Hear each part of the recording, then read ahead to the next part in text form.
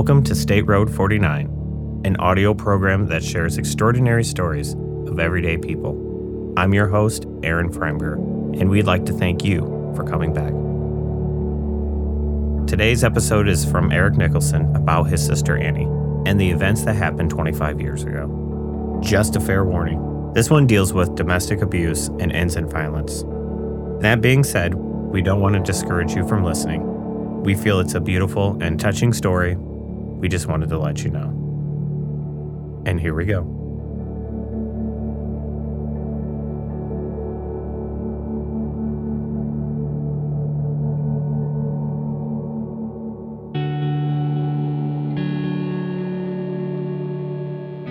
Domestic violence is one of the things that it knows no race, education level, class status. It can affect anyone in any sort of environment. But I think if there's a broad brush to be painted, it starts with the controlling aspect. It involves controlling people's, I would say it's always first their actions. There's always rules set forth. You can do this, you can do that. You can't talk to this person, you can talk to this person. But then it turns into the more psychological control and abuse, and you start attacking the way someone feels and dictating how they should feel. It just progresses on and on. I am not an expert in the field of domestic violence or anything else like that, but when the psychological or the verbal abuse doesn't work, that's when it gets physical. And that's what happened in my sister's case. We knew from the story that she had told us and other stories that he was a real threat, and no matter what was being said, she had made up her mind that she was not going back. And as soon as the thought of reconciliation or the idea of getting back together, he knew that was over. That's when it became a lot more threatening and a violent situation.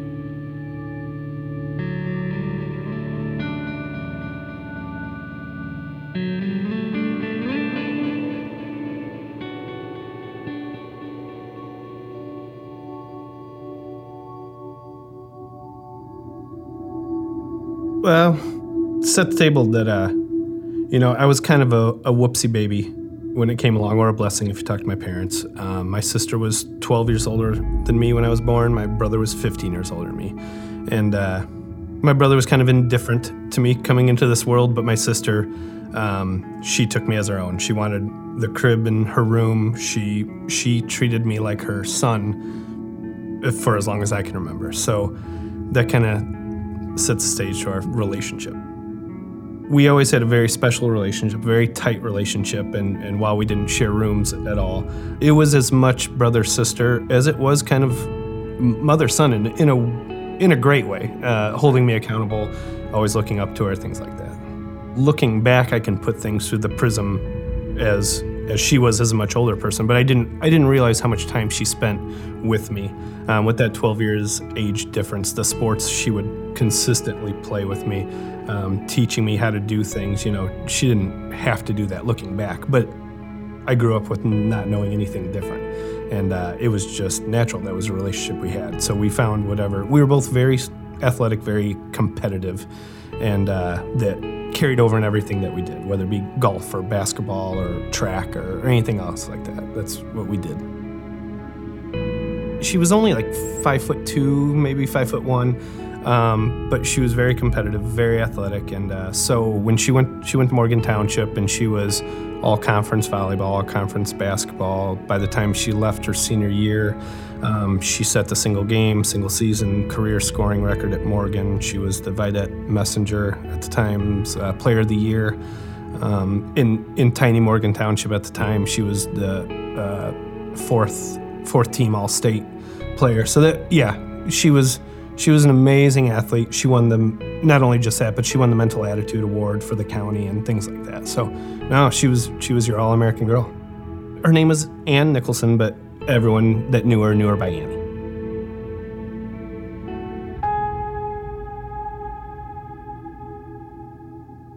I'd say the most involved parents you can imagine, of attending every single athletic sporting event, getting us to practice on time. All three of us were in sports, and I look back on it considering their involvement at Morgan Township started when my brother was in, I think, first grade or second grade, and then lasted till I graduated in '98.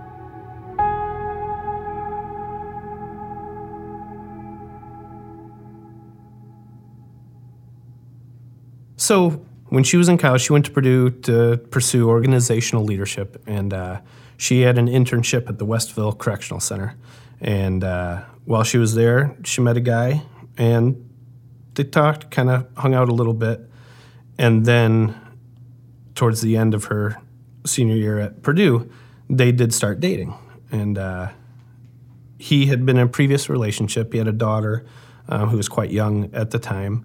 And they ended up hitting it off, and he had a love of sports as well and kind of a connecting thing, and hit it off, started dating, and the relationship took off pretty quickly, especially in today's day and age. Do you remember meeting him for the first time? Absolutely. I don't know about the first time, but I remember I had good memories of him. Okay.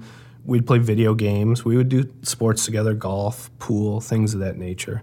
As at the time I was 10, 11, 12, and that age, no different than anyone else you would have met off the street. He was a correctional officer.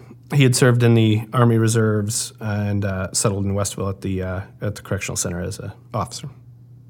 They weren't friends for too long. They went into dating fairly quickly. I would say they dated less than a year before becoming engaged, and probably engaged for around a year before they got married. So it, by today's standards, a pretty quick romance, but not a week, and no eloping or anything.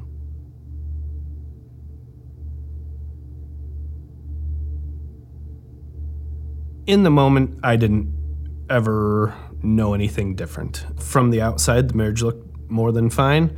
She had a great career, and he was a correctional officer, and everything was going well. But kind of behind the scenes, there was it always starts with, verbal abuse, kind of mental, emotional abuse, and that it went on for a while. He was very controlling, and a lot of the traits of that involves trying to distance someone from their family, distance them from their friends, and that kind of controlling aspect. And that was going on. It wasn't very effective as far as our family because we were very tight and we lived close. So some of those signs became more prominent as things got worse and worse. I had no knowledge of it, but mind you, I was shielded from my parents at the time. I was young, and at the time it was different. The awareness was not the same as it is now, and there's this idea of shame behind it, of not that anyone ever thinks that they did something to deserve the act of when it happened, but a lot of times the victims feel like they put themselves in this situation, that the victims feel like it's their fault that they're in this situation, not because of the one singular act here or there. So there is a sense of shame, and that's the unfortunate part. There's so many things tied, whether it be relationship, family. A lot of times it's economic control. People usually say, well, why don't you just leave them when that close to final act happens, when something gets violent. But the seeds have been sown for years and years before that. And, for one, it can be like the Stockholm Syndrome where you start to sympathize, or you are trying to appease your abuser. No one goes out on a first date and their first date gets violent and then they stick around for the next 5 years. It doesn't happen like that. But I think that's what people who are unaware, that's what they put through their prism, their filter of, if someone hit me, I'd leave. Of course you would. But if you had 5 years, if you have children with that person, there's a lot of factors that go into why it has. And I think that's one of the reasons that why there's manipulation of friends and family, because the abuser often gets them on an island, and then there's no way off of that island.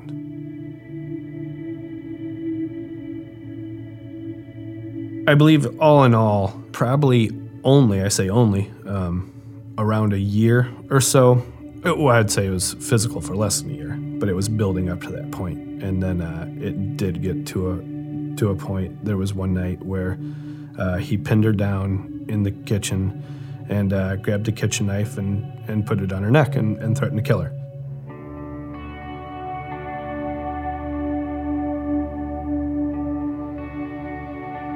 Somehow she did talk him out of that, and they agreed to go to bed for the evening and go to work. And as soon as he went to work, that's when she packed up everything that she could at that moment and just got out.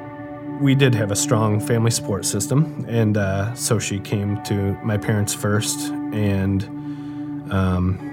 she lived with us for quite a while. And she was still working at the time. You know, once again, in retrospect, it's hard to believe, but we just thought this was the process. You know, you separate, you leave, nothing happened, everything will work out fine.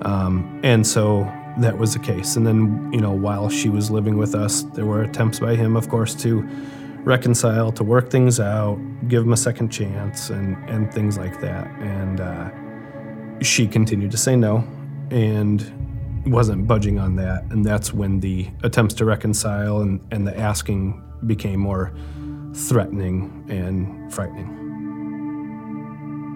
It was in March of 1994. I was, of course, playing Nintendo after school. My dad came in to the bedroom after work, and he said, pause it. We need to talk. And I knew it must be serious if he's interrupting my Nintendo game. And so that was the first time in the moment that I realized something was wrong. And he just said that we had an order of protection against him, and Annie did as well. And the reason we had this order of protection was because he had made threats not just against her, but threats against our entire family. And he also reminded me that we need to remain vigilant because a piece of paper doesn't stop anything. And he used a few crass words to get his point through, but that a piece of paper is just a piece of paper, and we need to remain vigilant. But that was the first step in furthering the divorce and the next steps in the process. Now looking back, it was kind of survival mode. Didn't realize at the time, and God bless my parents for making that as easy for a 13-year-old as you could imagine. But we had known from his family that he started stalking her, and in turn then stalking us. Yeah, it was 1994. It was before social media, before Facebook. We were, just kind of on our own. And so we lived out in the cornfields, Morgan Township, and we knew that part of his routine would be just even parking in the cornfields and watching to see when she was coming in and when she was going. So at that moment, I wasn't allowed to go outside and shoot hoops anymore. I wasn't allowed to be home alone anymore. We would turn on the lights in the guest bedroom when she wasn't there to make him think that she was there, so that he would, what's odd looking back, we wanted him to stay watching the house because she wasn't there. And so at that time, she started moving around to different family members' house. She would stay with us for a couple days. She would stay with a friend for a couple days. She would stay at the caring place. There was one confrontation where when my sister was staying at my grandparents' house, he knew that and showed up. And luckily around my grandparents' house is a lot of other family members that live all along the same road. And they were all vigilant as well. They knew what he was driving and were on the lookout. And they noticed his vehicle pull up to my grandparents' house. And my sister happened to be in the house at that time. And one of my other uncles, or great uncle, came in very quickly and there was a moment he was between the back of his car and the front of my uncle's car. And my uncle said, if you take another step, I'll crush you. And he just got back in his car and left. And we knew at that point as well, okay, this is getting real. He knows where she is and is following her. He had bought a van so he could spend the night in his van. He also rented a storage unit that was near my grandparents' house, and that's where he could set up shop as well. April 24th of 1994, I was coming out of Sunday school. My parents picked me up. When I got in the back seat, Annie was there, which I wasn't aware that she was going to be with us that day. And we went to the Costa's grocery store on the north side of town, as we would normally do on a Sunday, grocery shop for the week. And so we went inside, did our shopping, came out, and as we normally do, my mom and Annie got into the car, while my dad and I put the groceries in the back of the car. And as soon as we closed the trunk, kind of turned to go to the passenger side, and he was standing there. He had like a green duffel bag, like an army bag, wrapped around his arm and hand, and it was concealing a gun that he was pointing at us. So he just told us, get into the back seat, and I'll admit, like, I kind of zoned out at that moment, and all I did was exactly what he said. I tried to get in the back seat of the car, and so I had popped the latch, and in that moment, my mom had saw in the rearview mirror what was going on, and she hit the automatic lock button, and like I couldn't get in, and I was just kind of like jamming on the door, and he knew he was that close to getting in the back seat, and so he kind of stopped paying attention, got in the moment, and kind of pushed me in front a little bit and tried to get in. Well, he didn't realize my dad kind of snuck behind him, and my dad had been carrying legally his own handgun for our protection. And so my dad got behind him and wrapped his arm around his neck and put a gun to his head and told him to drop the gun. So there was a brief moment of hesitation, and eventually he dropped the gun. And so I was just kind of standing there at the passenger side of the car, and my dad told me to go in and call 911. I went inside, and like I said, being a 13-year-old kid at this time, Casas had a bank up at the front of the store, and those were the first official people that I saw, and there was someone talking to the teller. So even at the time, I just waited politely until they were done talking about their business, and the teller asked if they could help, and I said, I need you to call 911. My dad has a gun to my brother-in-law's head. I ran back outside, and my dad had moved him to the trunk of our car. My mom and sister had exited the car, and we're just standing there.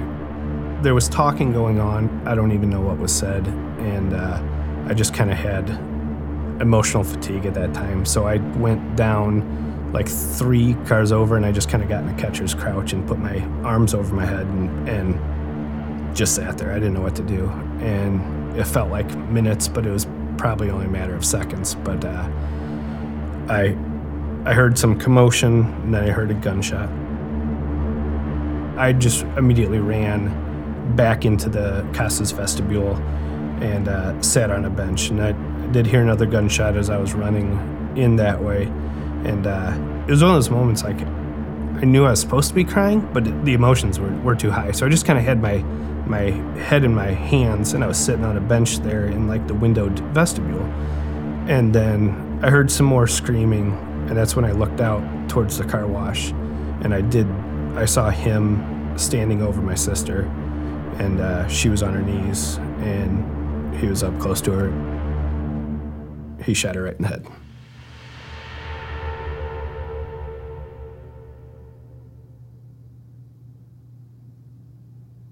After that moment, God bless this woman, I don't know who she is, but she was wearing a yellow sweater, and she grabbed me, and she knew something was wrong, that I was involved, and asked me that. So she kind of shuffled me into the store, and at that moment, I didn't know still what was going on. I didn't know if he was going to come after me or anything else like that. So she was shuffling me inside, kind of trying to hide me a little bit, and then my dad had staggered into Costa's and collapsed on the floor, and he was shot in the chest, and there was just blood everywhere.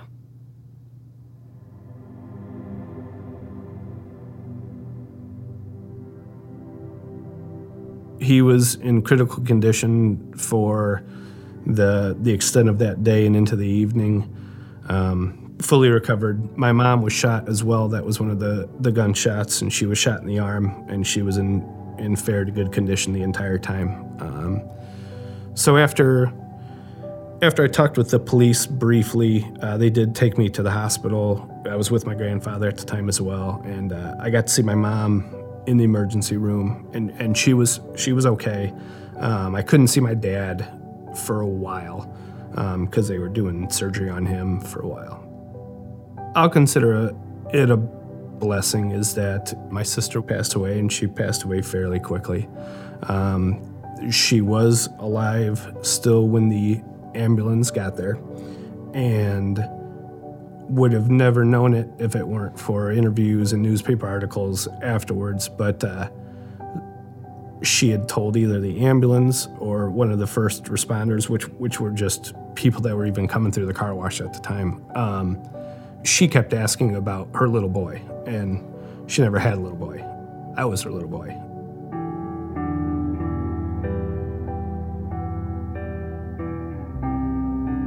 As heartbreaking as it is, it still shows, what she was thinking about. I'm certainly glad to know it than to never know it.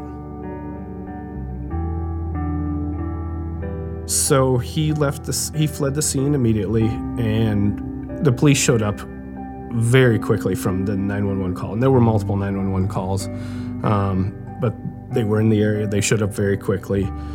He fled, he got in his vehicle and took off, headed towards Washington Township area, headed east, back roads, tried to evade the police, got in a shootout while driving, and eventually pulled off the side of the road and took his own life.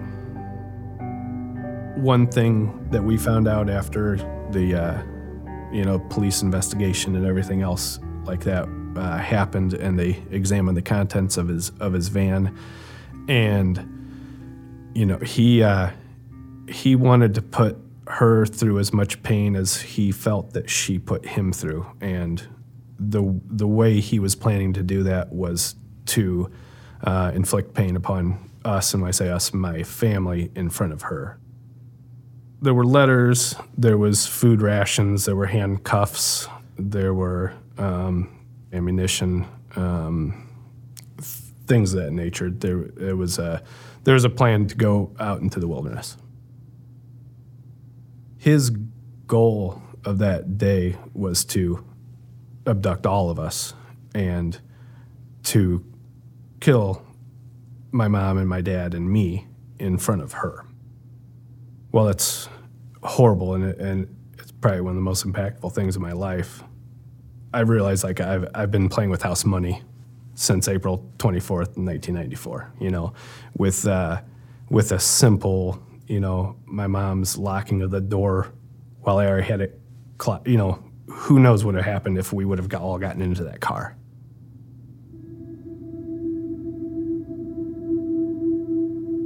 It's by no coincidence or stroke of luck that I guess I'm as well-adjusted as people say that I am. I was, my family's tremendous outside of my mom and dad, my cousins, my brother, my aunts and uncles, and family that I ended up staying with after the event, friends I stayed with that I consider family.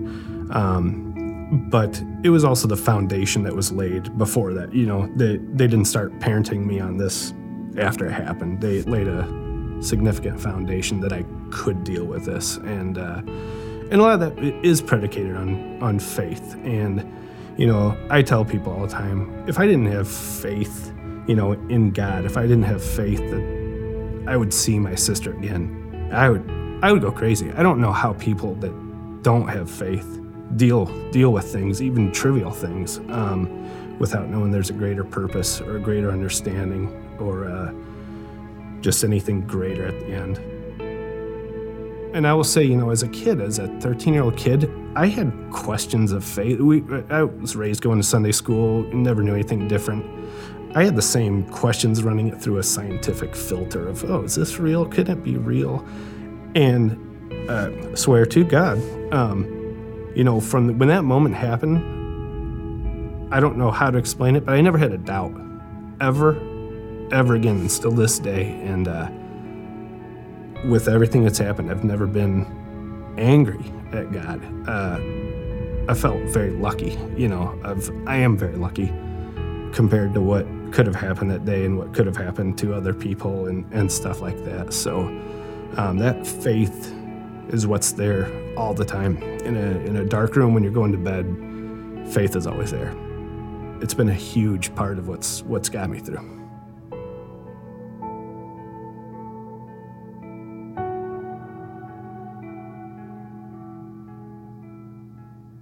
The Caring Place in general, it's a shelter for victims of domestic abuse. And when I say victims, when most people think of victims of domestic abuse, they think of that primary victim. They think of the person that was struck by violence.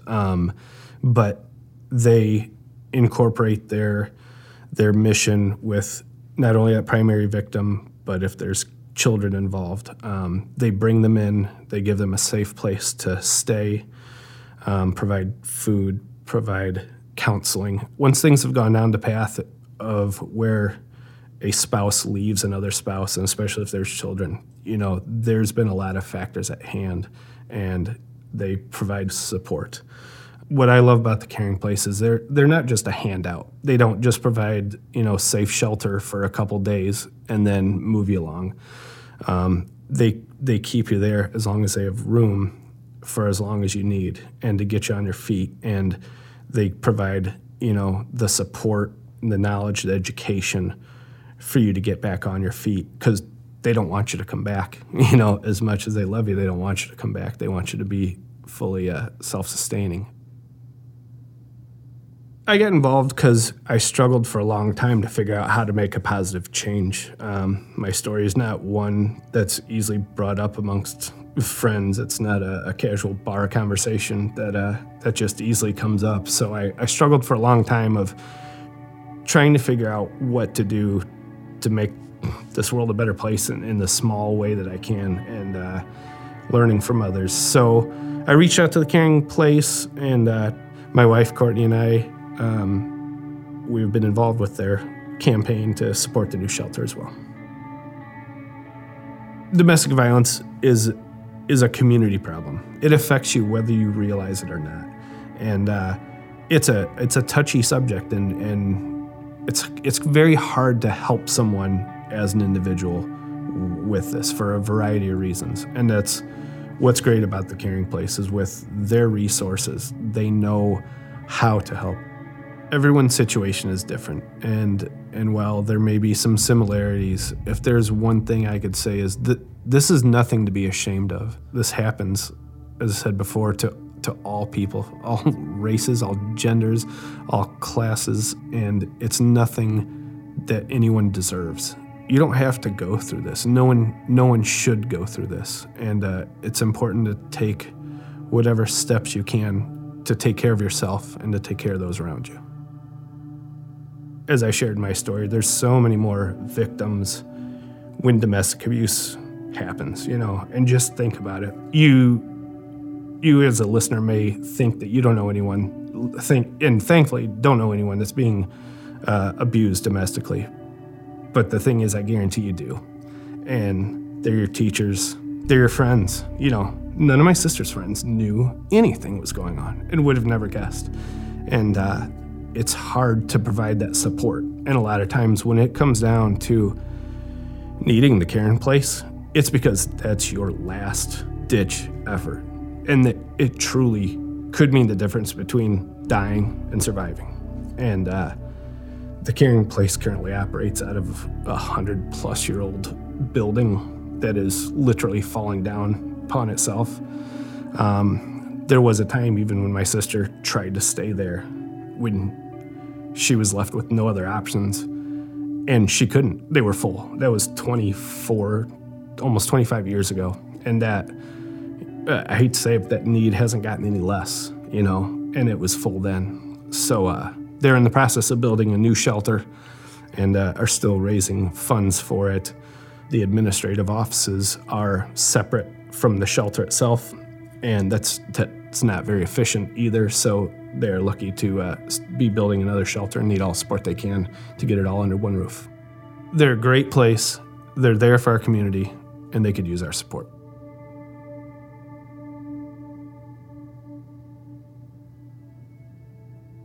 My dad has, I will say, lived a rough physical life, whether it be farming, working in the mills, car accidents, being shot.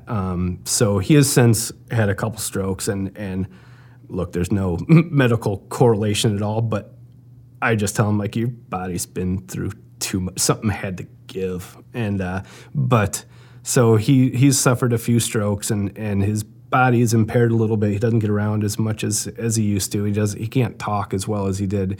But now, maybe even more than before, when he does have something to say, it's usually profound. And actually, I should say sometimes it's profound. It's usually very funny. And he solves a lot with humor and makes you see the bright side of things. I will say, my dad, 1994, I was very concerned seeing him in ICU, but he was able to talk and everything else like that. And they had him stable, but he was still in intensive care. And his gunshot wound sprung a leak while I was in there. And it was luckily after we had talked a little bit. And, it started to spurt. And the nurse immediately, grabbed gauze and applied pressure, and then jumped on top of him to put her whole body pressure on it. And that's when another nurse started to shuffle me out of the room. And my dad, in his glory, says, "Please don't tell your mom that I had a nurse in bed with me." And I'll still remember that as one of the best and worst times of my life, because it was horrible for all the reasons behind it. But I knew at that moment, even though I just saw blood squirting out of my dad, I knew he was going to be all right, So we've always been a family full of humor as well, and that hits spot.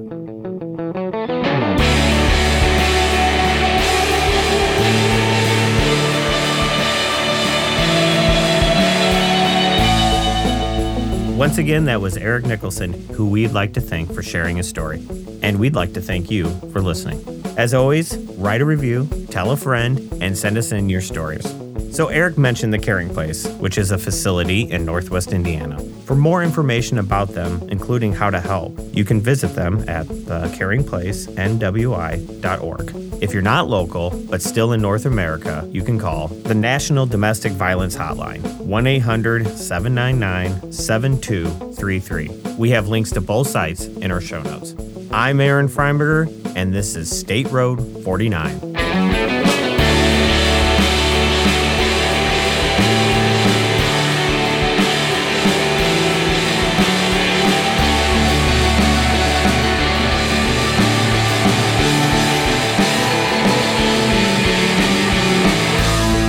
State Road 49 is produced by Aaron Freinberger, Matt Willingham, and Garrett Schultz.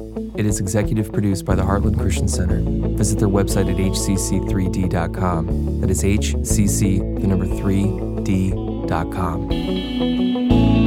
This episode was recorded, edited, and mixed by Garrett Schultz. Music by Thomas Kilabas. For more information about the program, visit us at facebook.com/stateroad49. This program was produced in Valparaiso, Indiana.